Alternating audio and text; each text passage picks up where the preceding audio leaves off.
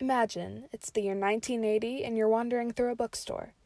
You come across a book called Michelle Remembers. Between covers lies the tale of a therapist, Lawrence Pazder, and his patient, Michelle Smith, using recovered memory therapy to recover memories of Michelle's childhood trauma, being subject to satanic ritual abuse by the Church of Satan. Taken aback by the story, you check the description to find out that it claims to be a non-fiction story. Does this mean that there are satanic cults running around abusing children left and right?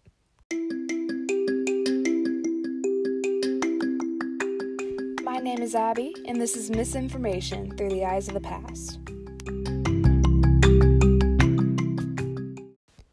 The book Michelle Remembers is what I'd like to think of as sort of the patient zero of the moral panic and era of misinformation that we'll be covering in these episodes, the Satanic Panic.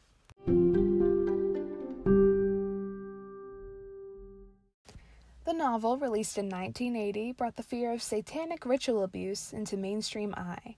This, along with the rise of occult themes and imagery in pop culture and highly sensationalized crimes, sent this panic into full gear with enough fuel to keep it alive up until the late 90s.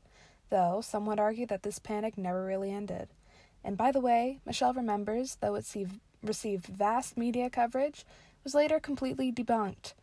Now, a warning for this episode, there will be mention of child sexual abuse, suicide, and murder. In 1969, the Manson family's string of killings put organized and somewhat ritualistic murders on people's radar. That same year, Anton LaVey published his Satanic Bible, which is a unique situation in and of itself, but that's a conversation for another time. However, to the average American in the late 60s, the misleading name was all they needed to know for them to file it under scary, goth, occult, and even threatening. Then, 1973 rolled around, and we got The Exorcist, one of my personal favorite films, which further thrusted the idea of demons and Satan into pop culture while also solidifying the idea of evil in a biblical sense in the American psyche. This, too, claimed to be based on a true story. The Jonestown Massacre followed this up later in 1978. Though this didn't really have anything to do with the occult, a mass suicide really strikes a nerve with the public. Fun fact, it wasn't Kool-Aid, it was actually an off-brand called Flavor Aid. It's also important to note the prominence of serial killers in the 70s. It was kind of a serial killer golden age, even though that's pretty morbid. You've got Ted Bundy, the Hillside Strangler, John Wayne Gacy, and David Berkowitz, also known as Son of Sam. The Zodiac Killer and the Alphabet Killer, however, really fit into the narrative that the evangelical Christians, also a rising population at this time, were pushing, both killing in ritualistic patterns. So, knowing all this, imagine how you'd react if your child came up to you and claimed to be experiencing satanic ritual abuse. Primed for this situation, many otherwise sensible Americans took even the most outrageous of claims of satanic ritual abuse seriously.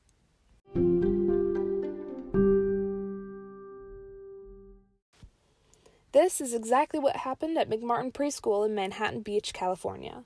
In 1983, parent Judy Johnson reported to police that her son had been sodomized by Ray Buckey, a teacher at McMartin Preschool. Her son had, of course, been a student at McMartin Preschool.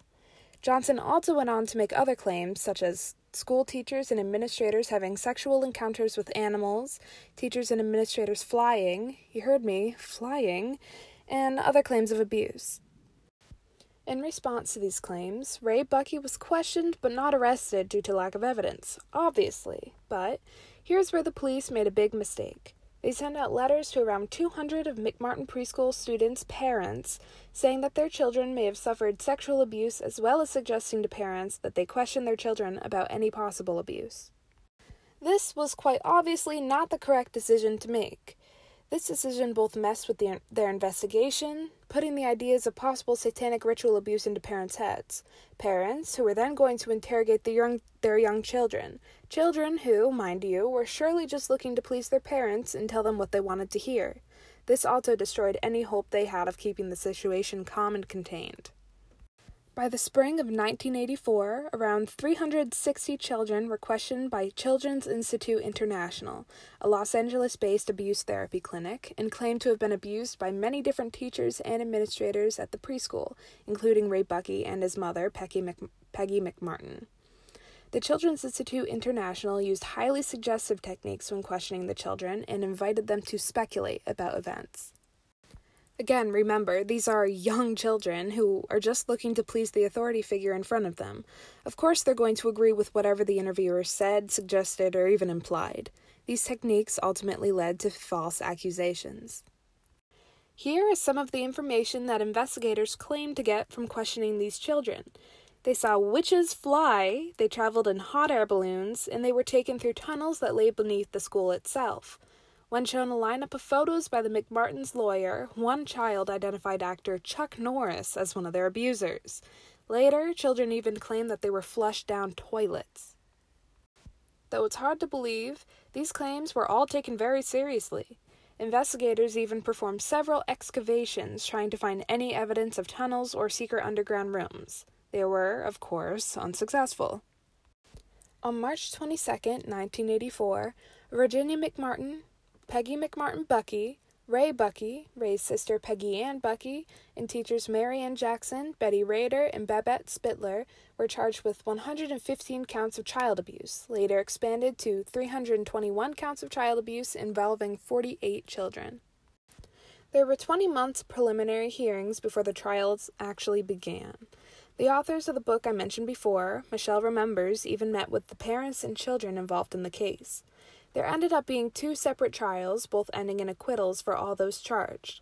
This case ended up lasting 7 years, the longest and most expensive criminal case in U.S. history.